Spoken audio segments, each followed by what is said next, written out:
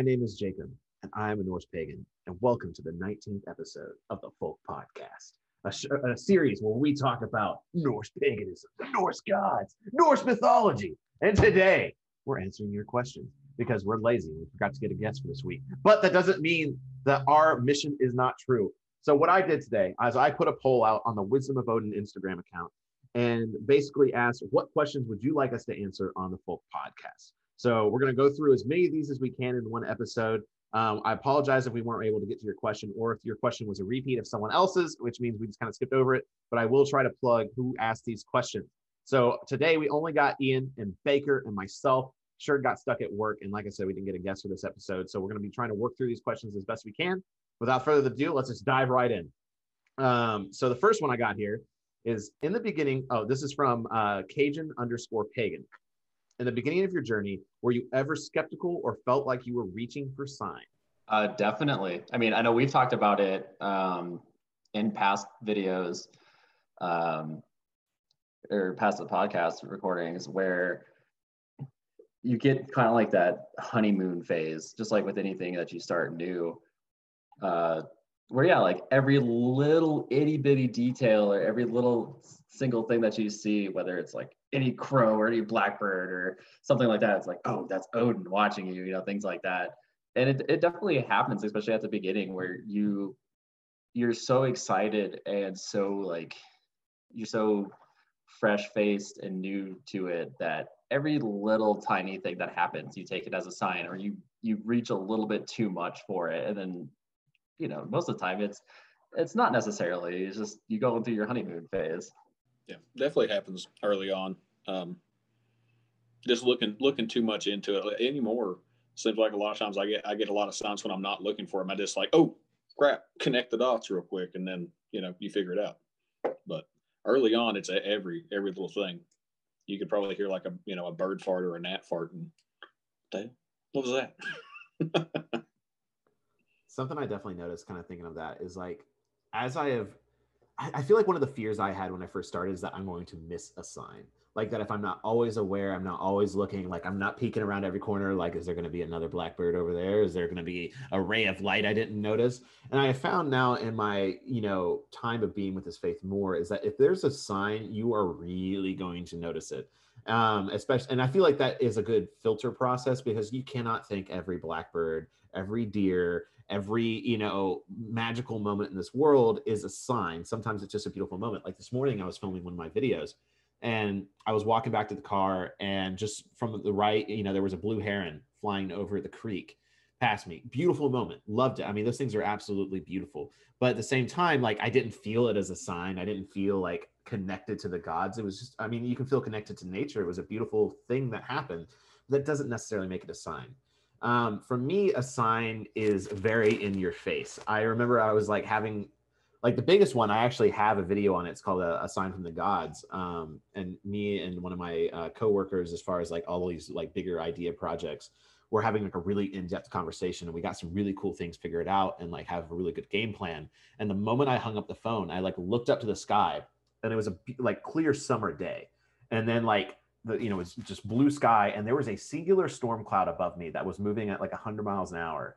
And in the center of it was this glowing shape. And when I took a picture of it, it looked straight up like an eye.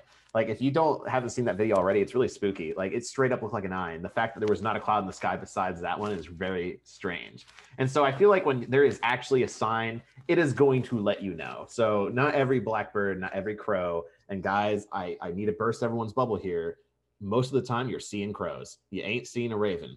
I know it sucks to hear. I've seen an actual raven, and I was that way too. Like I heard like, a crow go off, and I mean, there's crows all over my house.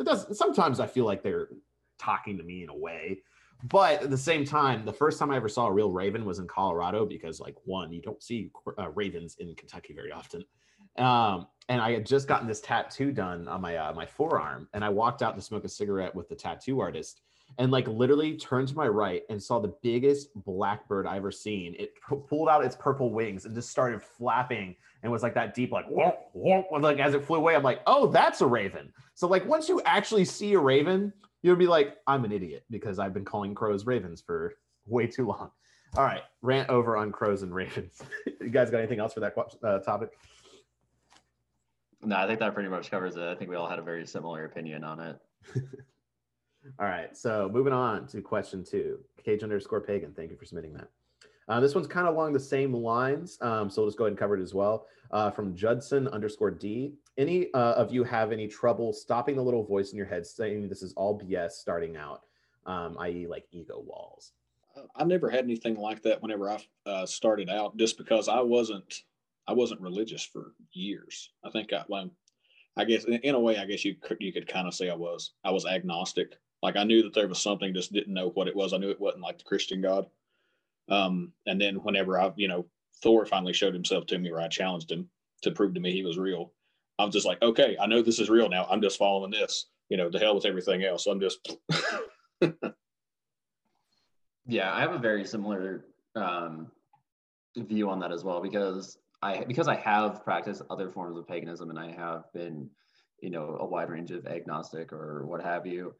I never really had that voice in the back of my head saying like, this isn't real, or like, this is just silly, this is a phase, or blah blah blah. Like, I've never really had that either. So maybe it'll help hearing it from me. So I've definitely felt this before along my journey. And I was very similar to Baker in the sense that I didn't really come, like, yes, I went to church, but I literally never felt anything, like felt nothing at church. And so when I started having religious experiences under Norse paganism, it felt very real. But at times, even on this path and being on this path for a while, I have felt that, what if I'm wrong? I think maybe that's a fear from Christianity, is you're like, what if I'm wrong? I die and boom, I'm in hell or something like that. And maybe that's something that like it sometimes affects us. But as far as like the BS, I think this kind of goes back to the crows thing in a small way. Like, you cannot assume every crow is a sign from the divine. You cannot assume that every time you see a raven, it's a sign from the Odin and the gods. You really have to trust your feeling and your instinct. You'll know when something is real. And sometimes it takes a long time for those real events to happen. It's not every day that I don't just walk out to go get my mail and have this amazing sign from the gods. It can be weeks, months, a long period of time, even from particular deities. I mean, Odin can go, I haven't had a true Odin experience in 3 months, something like that. And it's like, and that's fine. And you learn to kind of deal with that time in between, but also you can't BS yourself and fooling yourself thinking that you're going to have these signs all the time. So here's a double score question here. I think this is very similar to each other.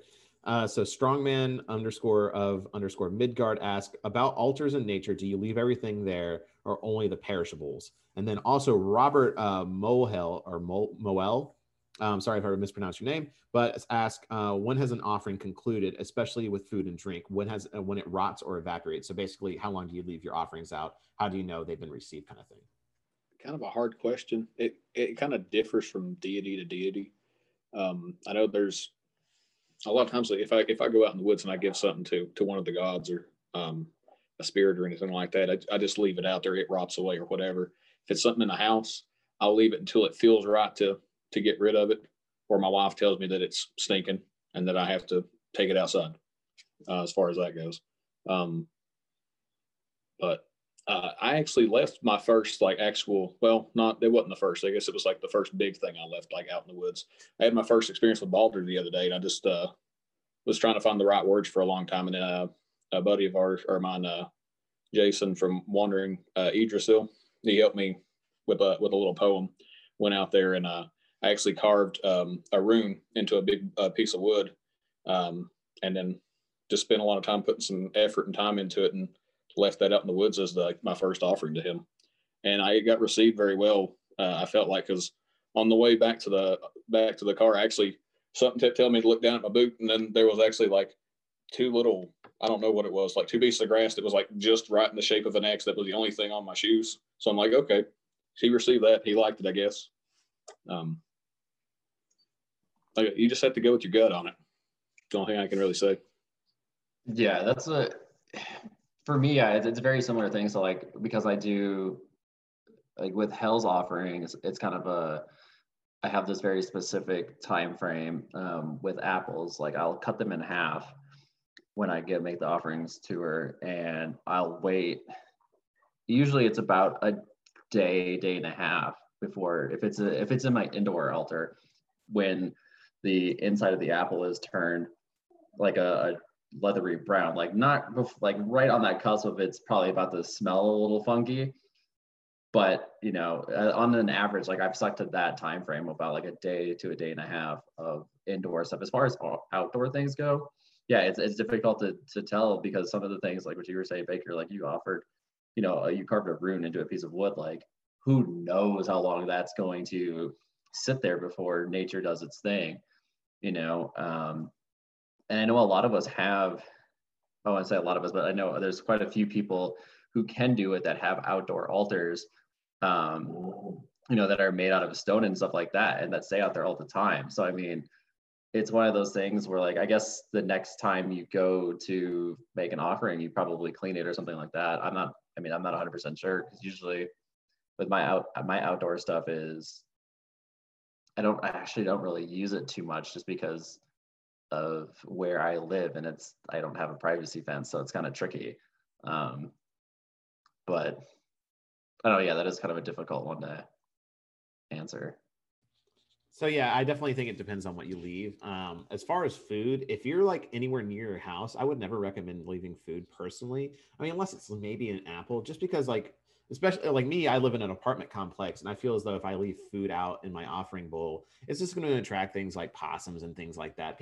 Things that like I don't care about. Like I don't care about possums or raccoons, but my 18 other neighbors that live very close to me may just be a good neighbor. Why not be a good neighbor?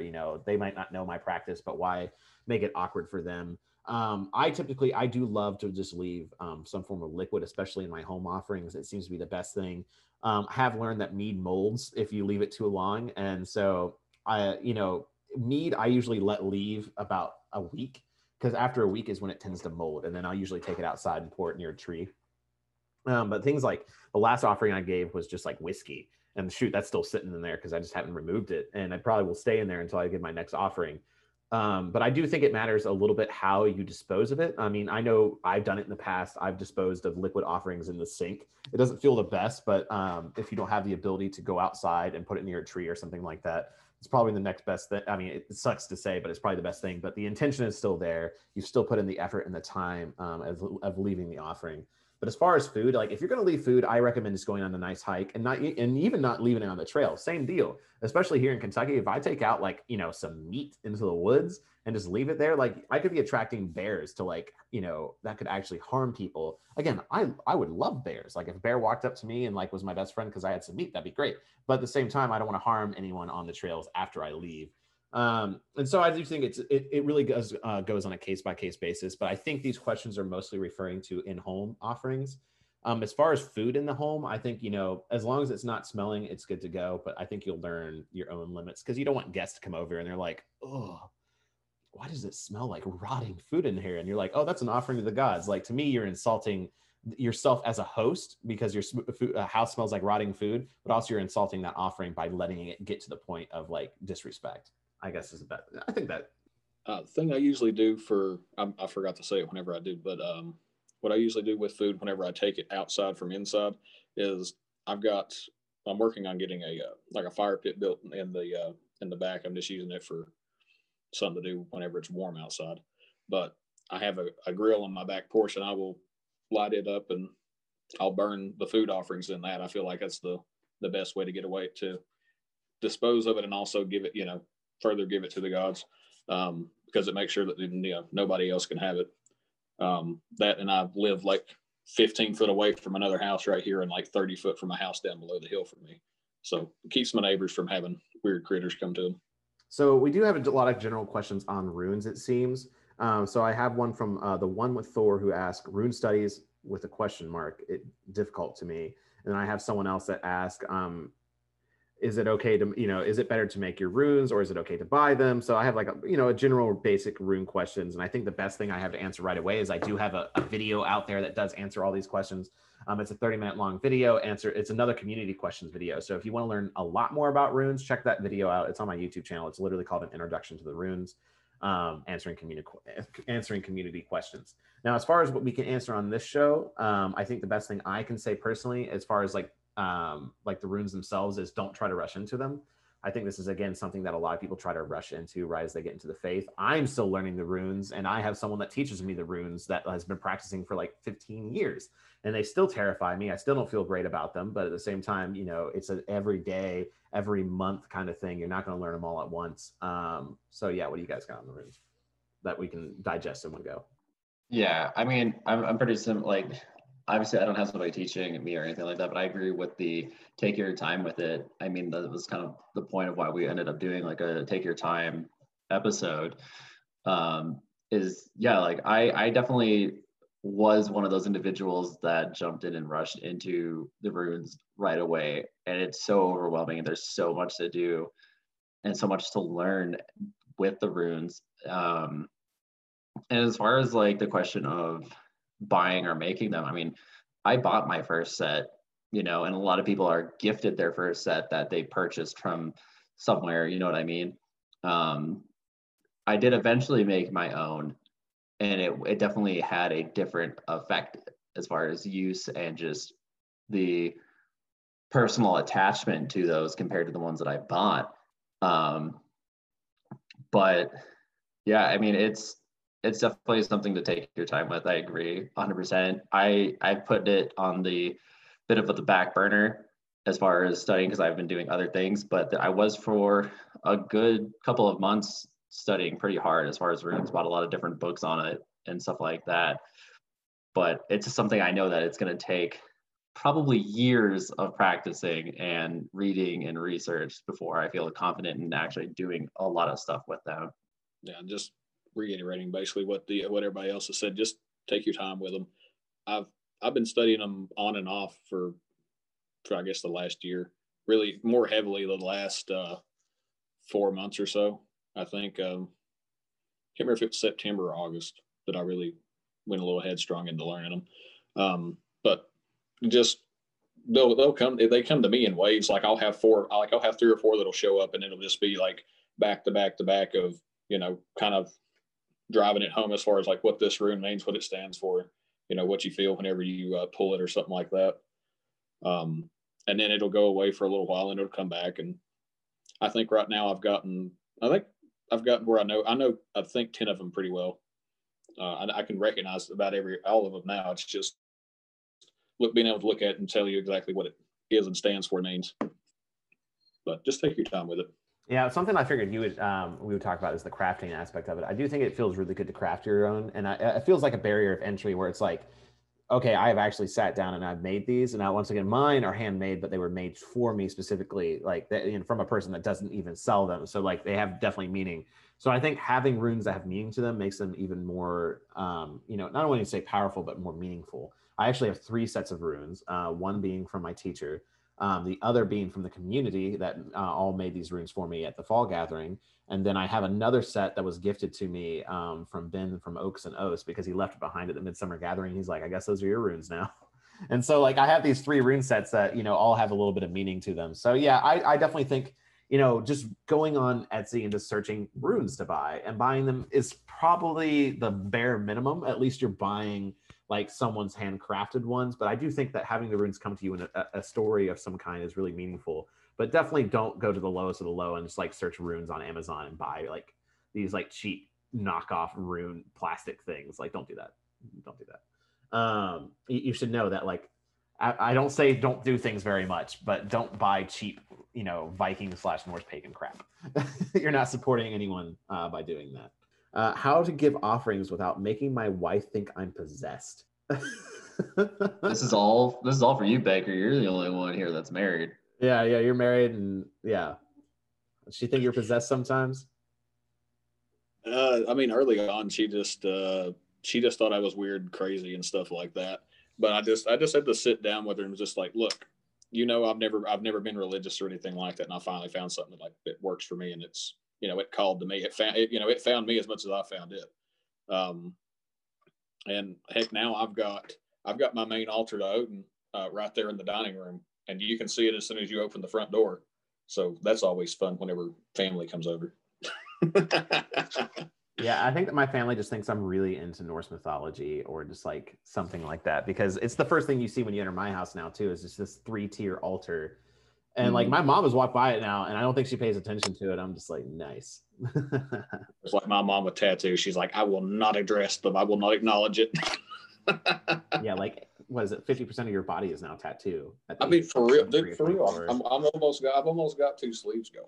But back to the question, it's I don't know. I don't know what your dynamic and exact situation is with your wife. You know, she's super religious or not. Mine's kind of in the middle where she still identifies herself as Christian, but she like definitely not like mainstream or anything like that. She has her own views separate from the Bible and all that, but that's another story. So you just kind of have to play it by ear and I guess you just need to try to sit down with her and just, explain, just try to explain it as best you can. And just, I guess in a way you could try to do it kind of like how there's some people that are, what are they, Pentecostals or something like that. They speak in tongues and everything else. Still, at least you're not doing that, screaming, running around like a crazy. So that was kind of a funny question, but I feel like we had a nice serious answer to it. I mean, some people think what we're doing is kind of strange, but I do think that the best thing we can do is just talk about our experiences, saying, hey, this might sound strange, but at the same time, I'm experiencing things. I feel like I'm becoming a better version of myself. Like me and my father over the Christmas weekend had a great talk about it. Like we talked about what I do for probably about half an hour, an hour. At the end of the day, at the end of the conversation, he was just like, as long as you're happy, that's what matters to me. And he was like, but also don't build a hippie commune. And I'm like, Dad, I'm the number one proponent against communes. Everyone else wants to build this Viking village. And I'm like, no, stop. Bad pagans. Bad. Get down.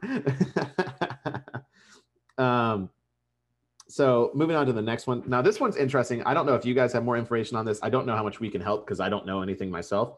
But this one comes from Jen Got the Juice. She asks, where can I learn more about the vulva and trolldom practices? So, having done a lot of reading as far as Sather stuff, I have come across a few different things involving vulva. I know specifically one of the books that I have on Sather work does cover some vulva practices. It's The Gate is Open is the name of the title. The author is it Katie Jared, I believe is her name. But it does cover some of that stuff. And having gone into a bit of Sather practice and reading and stuff like that, I have come across a few different like little tidbits of vulva practicing. There's a book that I came across that was primarily focused around vulva, and I cannot remember the name of it to save my life, unfortunately.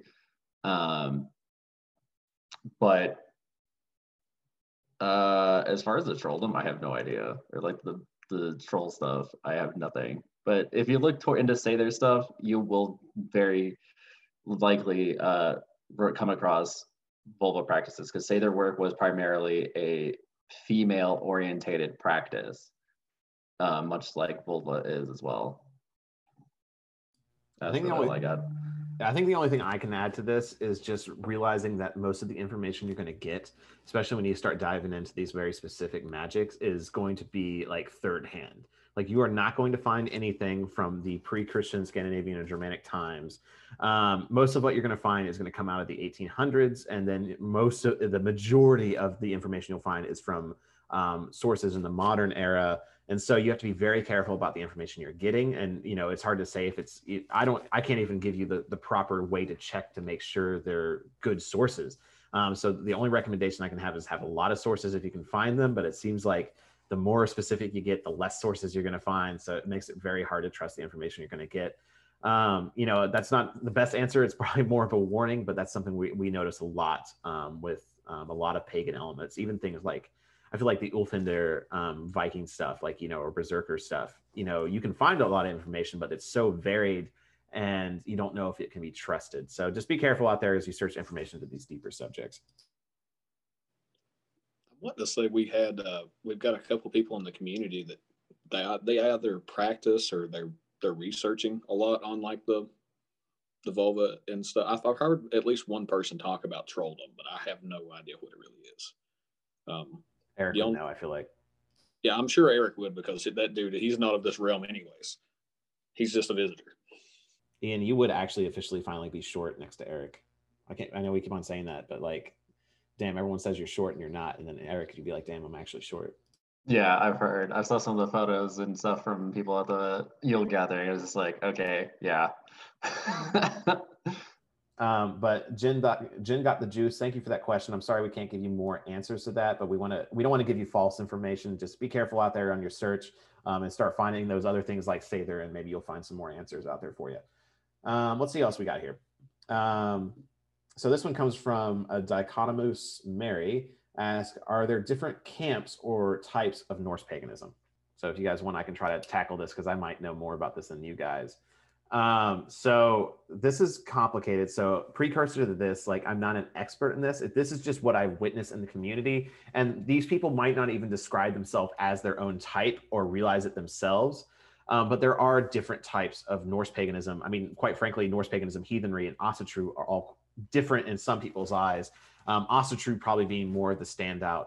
A lot of people who say they're heathen will refuse to call themselves Norse pagan, but a lot of Norse pagans will call themselves heathen. So it's a very complicated thing. And then once you start getting into them, you start breaking down even more. Are you universalist? Are you a reconstructionist? Are you do you follow a set creed? Do you follow a set path? Like things like the 9 noble virtues are not universal. Like you might follow those, but you have to understand where those came from. And so there's a lot of different pathways you can take and a lot of different ways you can prescribe to. But I think the two major ones are a universalist approach and a reconstructionist approach. Personally, I'm not either. A reconstructionist approach is are people that are trying to practice heathenry, Norse paganism, etc., as close to possible as the pre-Christian Scandinavian ancestors. While their efforts have provided us more information that we may have not known before, like they're very big into digging into these very long and laborious texts to find little bits of information, at the end of the day, I would say the knowledge in which they have of the practices of the religion in pre-Christian Scandinavian Germanic times is like 3%.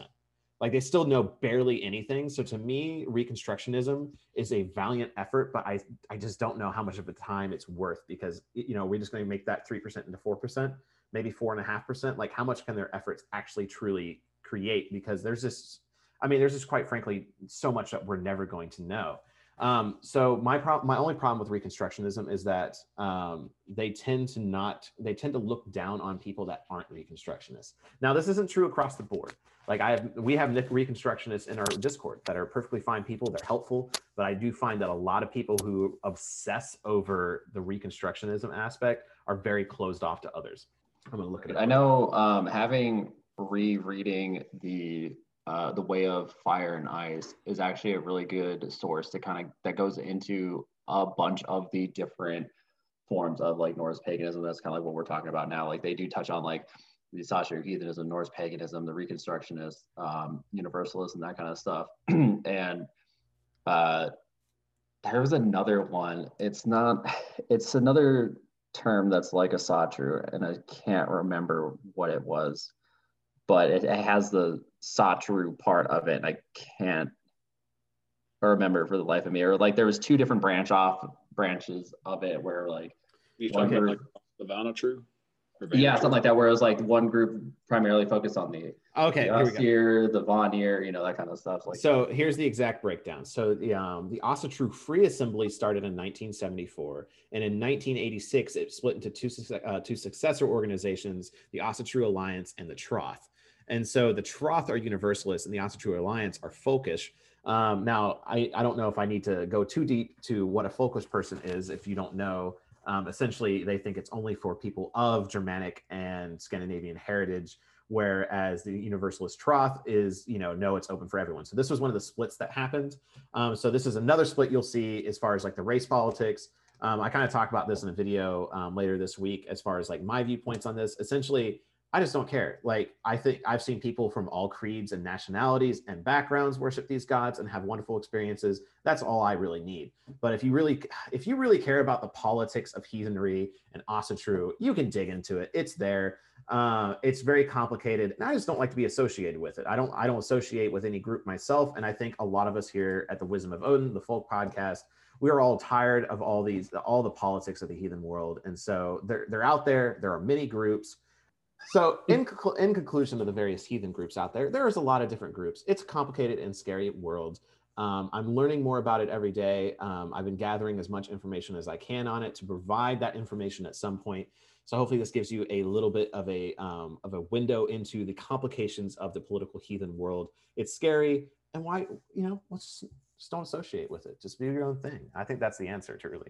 Just drink a beer while you're recording a podcast. Just drink a beer while you're recording a podcast. Yeah, I mean, that's my thing. Like, don't we just all want to get together and drink? Like, yeah. Why does it got to be complicated? Like, we're here to drink and have a good time.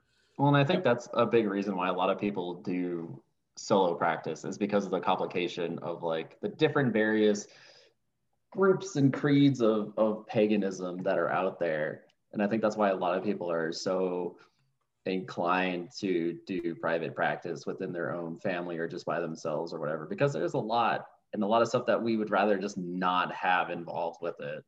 Well, it's like stepping on eggshells. Even in this conversation, yeah. I apologize if I offended you, but quite frankly, we've made the heathen community so hard to talk about, because if you misstep one direction, people are like, no, that's not right. No, you're wrong. And it's a horrible, at times it's a very horrible place to be in. While I love this community so much, I love you guys. I love everything the Wisdom of Odin has done so far, but it's a scary world out there, guys. It's a scary world.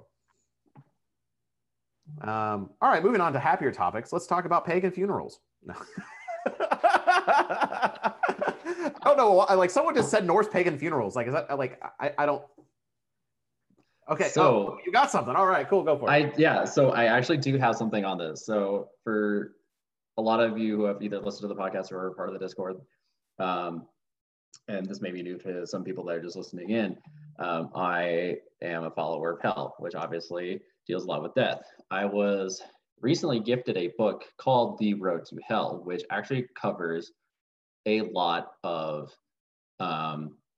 funeral rites, just the dead in general amongst Norse pagans. And it has actually kind of promoted me in a sense to kind of work on funeral, like, rituals, I guess is the best way to look at it, or like funeral services. Now, in this book, a lot of it is very cut and dry and planned out already. So a lot of what I'm working on is stuff that is taken from history that we already know about and stuff like that, but I'm adding kind of my own flair to it, I guess you could say, as far as certain religion or certain, I'm adding my own flair to it as far as reaching out to Hell, certain speeches or rites that I'm coming out with and stuff like that. It's a work in progress, but a lot of what I'm working on is coming from that book, and it is very cut and dry from history. I'm just adding more of as a follower of Hell, this is what I would say to send somebody off, like, here is this person, say their name, is coming to join you in Helheim, blah, blah, blah, blah, blah, please watch over them for their family, stuff like that. So, I am working on a little bit of a project involving that. I just now realized how many more questions we have. We technically only have 15 more minutes until the hour mark. So let's try to do some rapid fire rounds here. But my closing thoughts on funeral is we actually do know a lot about funeral practices, and the fact that they flip-flopped a lot. A lot of times they move from cremation to burial, and sometimes there's an interconnect between, if you're buried, you get to stay here in Midgard and you go to Hell, and then if you burn yourself, you get to go up with the deities into this, the sky god realm. And so there is that connection. Look up Gotland. Gotland has a lot of burials. They would actually burn the ship, and then they would, put a little ship marker. Like, there's tons of those things. We know a lot about the funerals. Get a good history book. You'll learn a lot about them. But I personally am going for Viking ship burning. You guys have heard it. I know it's illegal. You're doing it anyways. Thank you. You know what? It's not entirely illegal. I have looked at some stuff. Oh yeah. You know the shit. I'll say, if we have a big enough piece of property, ain't no way they're gonna find out. They just think they're big. Yeah. All right, guys, let's keep moving on. We're only past the second page of the 6 pages I have. We're gonna have podcast answering questions. All right, let's get some fucking jazz going. Delete that shit, Jacob. Delete that shit. Okay.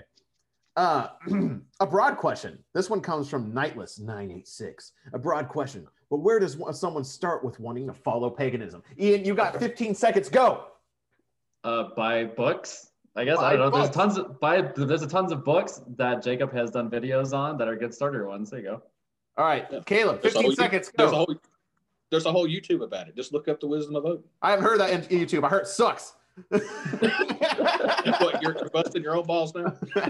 It's the only way to keep this gravy trainer rolling. All right. So if I have 15 seconds to tell you what to do with heathenry, I think you should follow this thing called The Wisdom of Odin. It's a really great YouTube channel. But also, I really do think that you should just go outside and have a really good time. Follow the energy that finds you.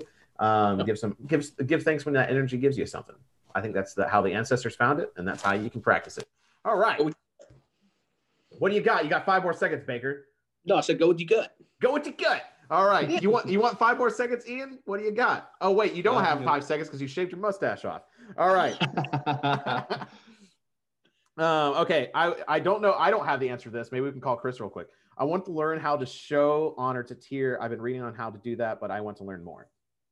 I've only dabbled with experiences with Tyr a few times. He did some stuff with me as far as shadow work, or he promoted me and pushed me to do some shadow work a while back. So yeah, my experiences with Tyr are relatively limited. Yeah, Chris is the man to talk to on Tyr. I know the only experience I've ever had with Tyr was whenever I burned the crap out of my hand at work and had a big old wound on it. Okay, here's what I have to say about Tyr. I think there's a misconception of Tyr of what justice really is. If you look up any philosophy book, I took a philosophy class once, and the first thing we covered was justice, and I took it by the horns. I loved it, and then I dropped the class. Okay, so justice is basically the duality of injustice. Justice is when all the parts work to the greaterness of the whole. Injustice is when one of those parts does not work to the greater of the whole. It does not fulfill its role anymore. So in order to regain justice, you are making sure all the parts become what they are meant to be again. And so I think that term justice has turned a lot into other things in our modern world. So it's just something to think about, because I find that a lot of Tyr followers get very confused and have a lot of struggle on their path because they aren't willing to accept the hard truths. They think it's something different. I think that's all I can say. All right, cool. Hey, someone's Captain_Red says, talk more about Tyr. We don't know a lot about Tyr. I mean, we know about Fenrir, but honestly, that's kind of it.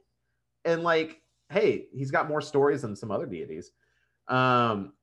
So Luke Middle _04 says, I pray to both Odin and Thor. How do I know which one is answering me? That's both of you guys. I mean, do you feel like you've got some kind of dark, ominous energy around you? Or you feel like you've got the the thunder going through your veins and you want to go punch something? I don't know. I feel like that's Odin sometimes too. Odin's like a shaky rage. I feel like. I take that back. With my beast stuff, I wanted to kill a lot of things. So that's Odin too. I take it back. Is it out in the middle of a thunderstorm? Yeah, is there a thunder or an oak tree nearby? You're dealing with. Yes. Yeah.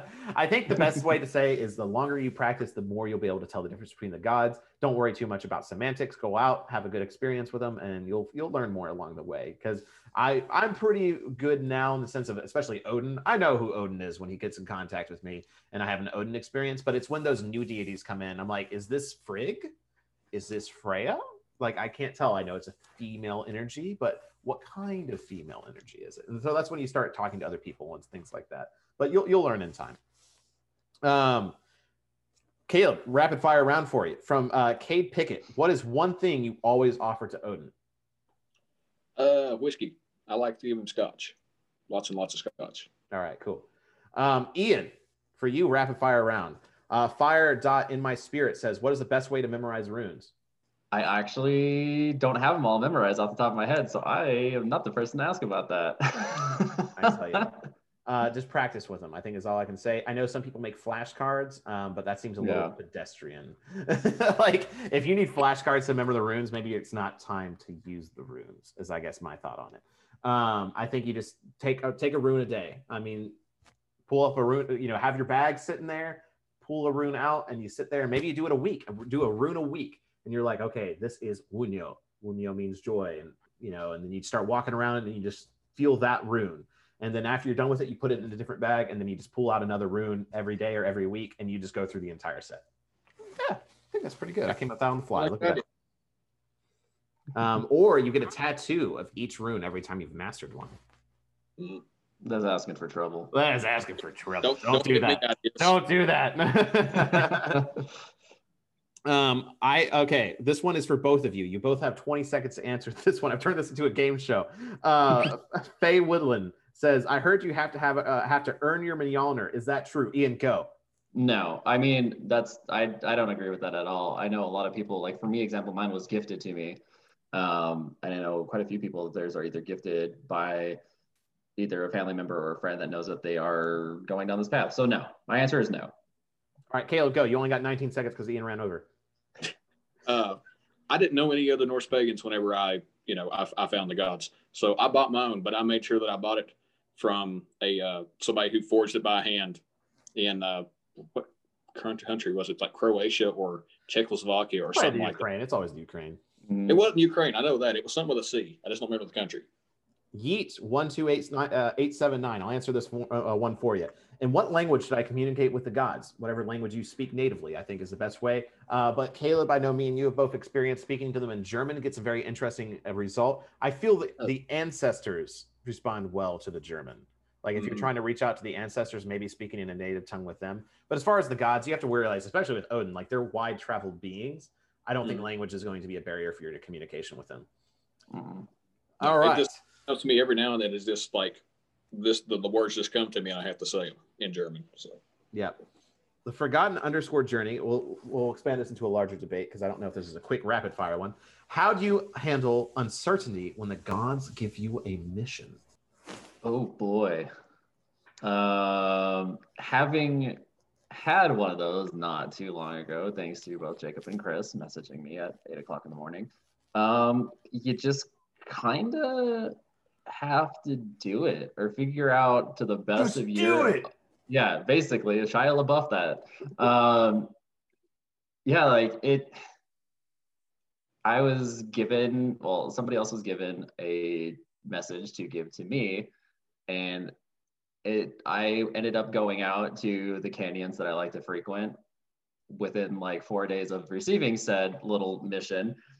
And I had an experience. I had my first encounter with Nerthus. And I think it's one of those things you just have to find a way to do it that best fits you, I think. I don't know. Just do it. Yeah. I think the best thing is just don't give up. I think, the gods don't really care about a time frame unless it's very specific. But just don't completely give up on it. You can take a break from it. Don't feel like you need to work every day towards it. Take some time for yourself. Take a self-care day. Don't worry about pleasing the gods every moment of your day. One, because the gods probably don't care. But two, because I think that's the only way to achieve your goals. You got to figure, if you think about it in terms of like the sagas and the heroes didn't complete their task in a day. They completed it over the course of their entire life. And so I don't think you need to put that time pressure on yourself. Just don't give up is the biggest thing. All right.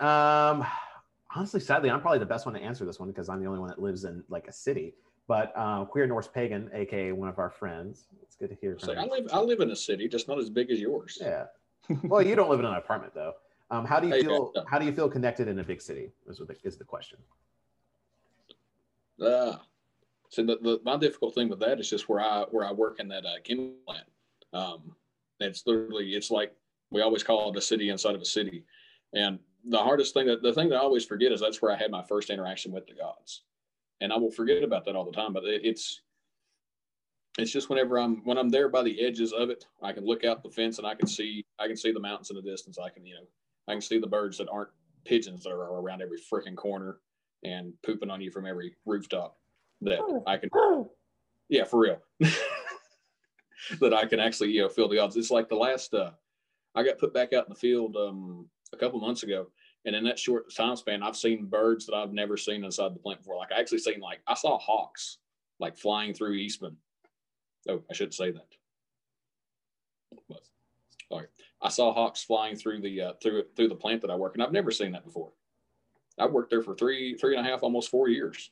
For me, I think the biggest thing is you cannot tell me that no matter where you live in a big city, there ain't a park nearby.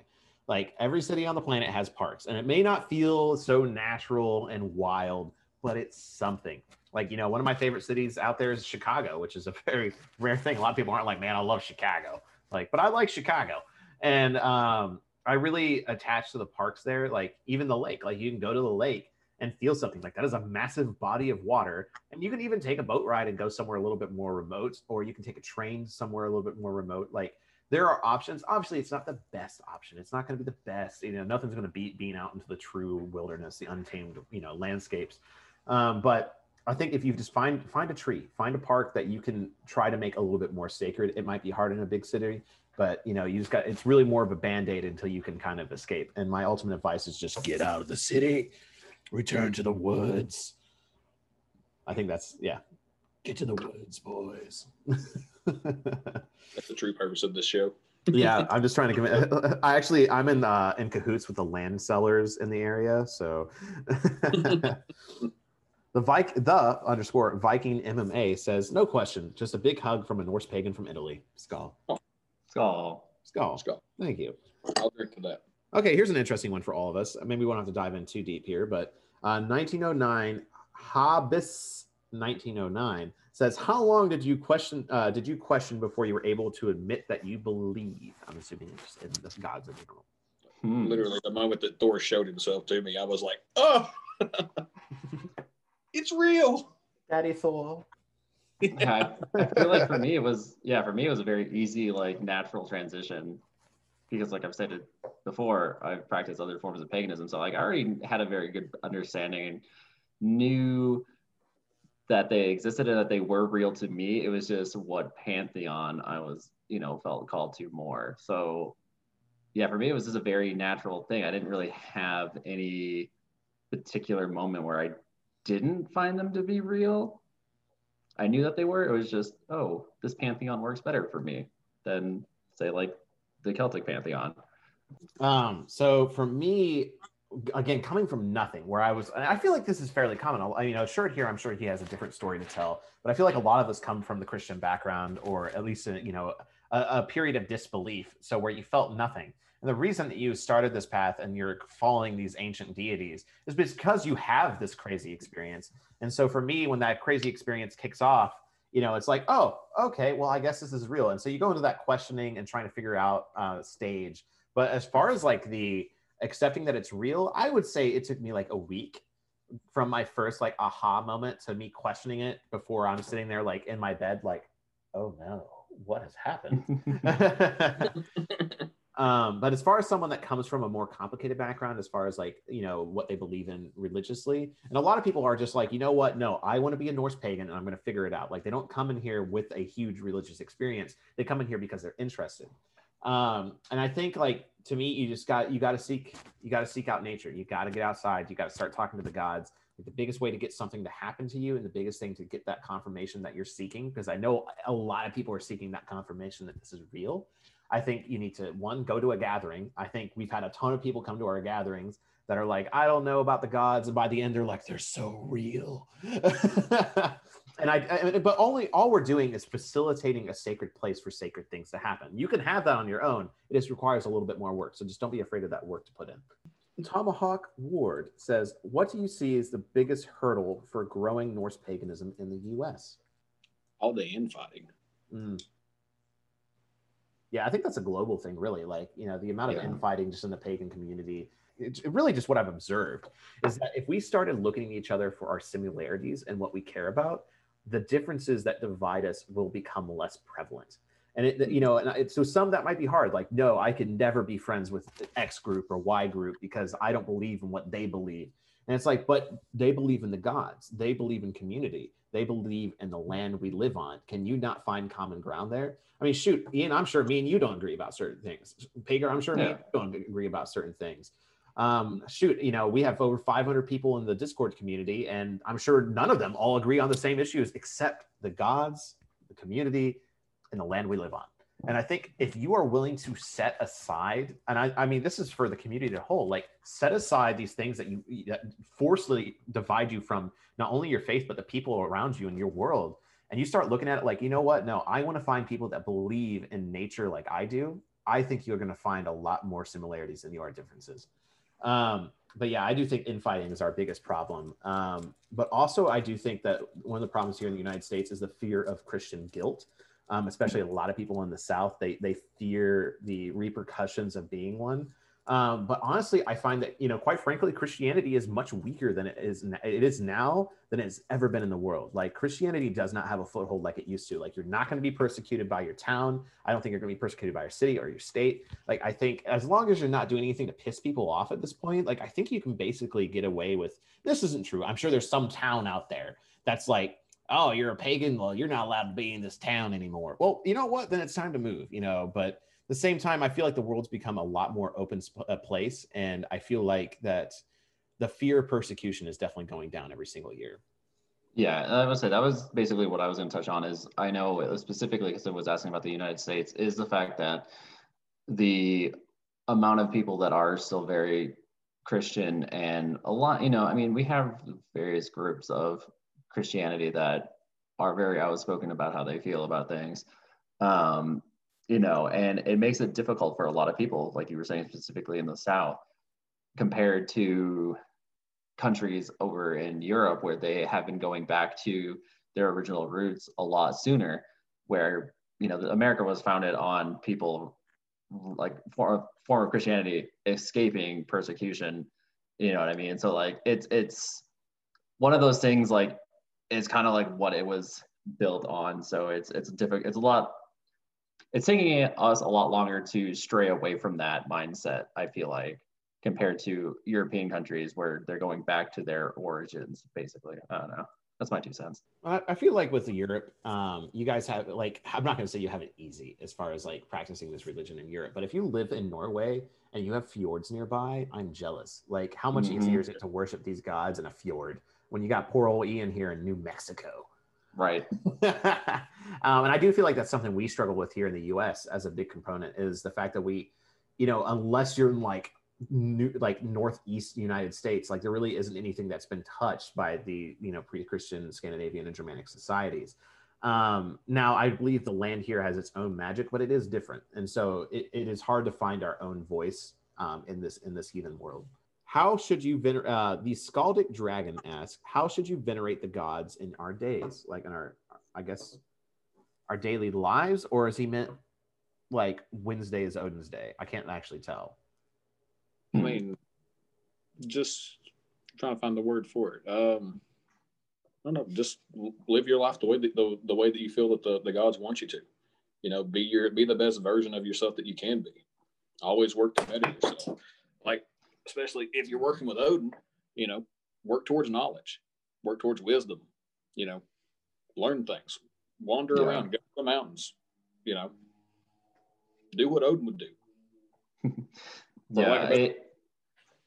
It's one of those things, like, like Baker, you said it the best, and I know, Jacob, you did a video on it, and I meant to give you some crap about this because I was actually going to do a post about, just living, modern day living day to day as far as, honoring the gods, or like just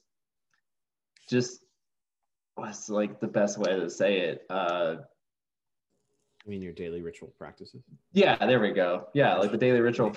You mean the title of that video? Shameless plug. But yeah, like that. Like I was meant to do a post on that, and then you beat me to it and did a video. So I was like, all right. But yeah, it's I'm it's so that sorry. thing where You mean my video with over 70,000 views? Is that what you're talking about? I'll catch up eventually. But yeah, it's that thing where you don't necessarily have to do something crazy every single day. There's little things that we do, that I know that I do throughout my day. Like, Jacob, you touched on it in your video. I have my oath ring on me. The only time I ever take that off is if I'm doing something that would risk me potentially losing my hand, if I'm dealing with something with like a piece of machinery, like doing dishes and showering. You know what I mean? Like, I don't ever take that off. A lot of us wear some necklace or a pendant that represents, whether it's a Mjolnir. I mean, Caleb, you've got your spear necklace on right now. You know what I mean? Like, there's tons of different, like, very subtle things that we do that I don't think people realize is a way of a daily ritual or a daily honoring of the gods in our practice. And tattoos. Like all three of us have tattoos. All the ink. I would never tattoo my perfect body with a heathen symbol such as a tattoo. You wouldn't defile your temple. I wouldn't defile my temple with your bloody ink. Yeah, that's my 2 cents on it. Now Terry's gonna message me like, "What is that atrocious British accent you did on the podcast episode?" Sorry, Terry. I'm gonna rapid fire the last set of questions here for you guys. Oh, boy. All right, just because we're gonna clear this out. Caleb, Yeah. what are your opinions on Thor in the Marvel comics? Could some stories be a new saga? Oh, This one comes from Big boy Thor. I mean, there's answer. Just your answer should be no. yeah. I'm just saying, like, no. Well, really, pretty boy Thor. He's supposed to be literally like the only version of him that they had that was close to like what he probably was actually depicted as being was that last movie where he was fat and had the really long hair. Except he wasn't a ginger like he's supposed to be. I mean, right. Yeah, no, I think the Marvel Thor movies, we've talked about this subject before, and I honor the fact that it raised awareness for Norse mythology in the commonplace of the household, but ultimately it has done so much harm to the community in the sense that the imagery it gives for certain subjects that I can't give it like my stamp of approval, like you need to go watch Thor. Like my children, unless they really want to, I will not sit them down and be like, let's watch Thor together, kids. Like, yeah. No. You can learn how Loki and Thor are brothers. No, they're really not. Yeah. Ian. Yes. Johan Vargas 123 ask, have you ever physically seen one of the gods? Yes, actually, I would say that I have. So it was actually during the actually 2 gatherings now. So the first one was at the fall gathering with the offering that we, myself and 2 other individuals did with Angerbotha. That was an experience. She was creeping and peeking behind some of the trees, clear as day. Slightly terrifying that I'm kind of reliving it. And then when I was preparing myself for the Hell's Bloat that I did at the Texas gathering that I put on, Hell actually made herself very apparent to me. And it actually was so clear, it physically made me jump because I was not prepared for it. I was just kind of in that mindset of, focusing on her and everything. And I happened to open my eyes and she was right there in front of my face. And it physically made me jump and kind of scared me right away because I did not expect it. So yes, I have. All right. The last question that we can go on a little bit of debate for. So this will be our closing one. And I've talked about this in a video before. What are the gods to you? Are they spirits or are they metaphors? This is from Frizz Mutt. So this is kind of going off of what you just said, Ian. So obviously kind of roll into that. What do you see the gods actually as? So I see them as a combination of both in their own ways. Because yes, obviously, I was just explaining, I have seen a physical representation of them. And you could even dive deeper into dreams. Seeing them in dreams to me is almost like seeing them in a physical representation, though yes, it may be in a dream or a vision. To me, that is still them making their appearance known. More of the spiritual aspect of her, the spirit part. And each one of the gods represents some type of lesson or metaphoric idea, I would say. Because they're all associated with something or another. Yes, they overlap, but each one has their very specific thing. Example, Odin and wisdom. You know what I mean? I think looking at them as one or the other is a little too much of too much tunnel vision way of looking at it. I see them definitely as a combination of both. They're definitely they're more than we could ever comprehend is the best way that I can think to put it. We're talking about things that are so ancient that we can't put an actual age on them. They've been around almost as long as the world has been around, or the universe, actually longer, especially with Odin and some of the other Jotun. But just more than we can comprehend. If we actually had that knowledge, I think we'd probably go mad. So with me, I was actually talking about with my uncle a little bit this weekend on mine and his little excursion on Christmas Day. To me, you know, we try too hard to explain the forces in which we don't really comprehend.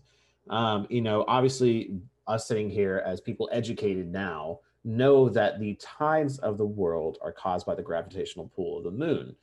But at the same time, that's knowledge that's really only existed for the last 200 years.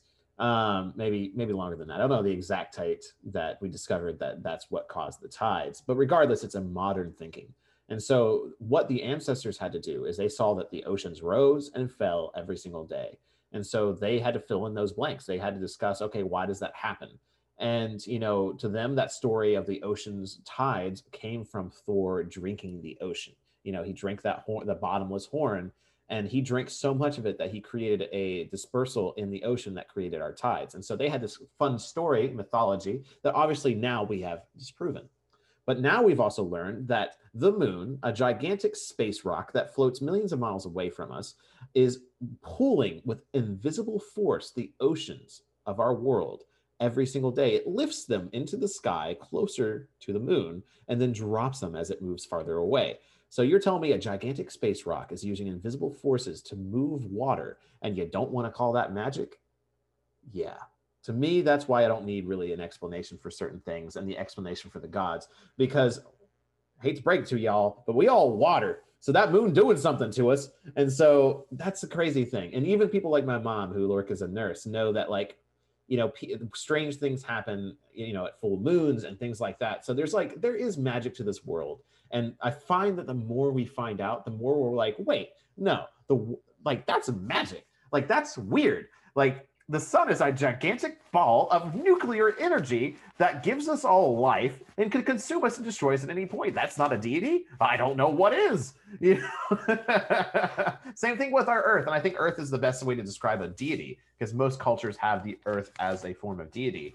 Like, the Earth is an object with a core, a heart that has, you know, magma, you know, constantly circulating through it, blood, and on the surface of it is us. Our entire livelihoods take place on this rock of magma and water. And is the Earth not a living being? Like, a tree is alive. To me, the Earth is alive, and to me, the Earth would be a deity. So I don't know, you know, that's a huge tangent we can go on. But to me, the world is full of magic, and there is magic that we cannot explain. And to me, that is where religion comes in. That is where faith comes in. And I think that's pretty damn cool. I'm just waiting for you to do your aliens. And then the aliens. Okay, so, all right. So in your right hand, all right. So in your right hand, you got the Jotuns, right?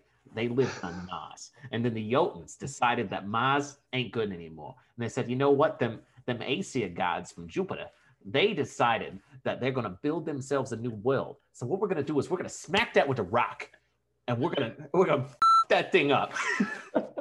And so then the Jotuns got themselves an asteroid, and that asteroid was called Ymir. And then they drove that asteroid into that ball of magma. And the Aesir said, whoa, this is our creation. You don't just go around hurling meteors called Ymir at our creation. And then they had this big war, right? And then the Vanir, these motherfuckers from Jupiter, they decided, basically like fairy freaks decided, okay, we're gonna get involved in this. We're gonna send you this woman named Galvig, okay? It's gonna get real good. And the Aesir are like, nah, this Galvig chick, she's hideous. Let's stab her. I don't want to look at it anymore. Say, burn Galvig. They are gonna burn that 3 times. They burned that 3 times. And you know what?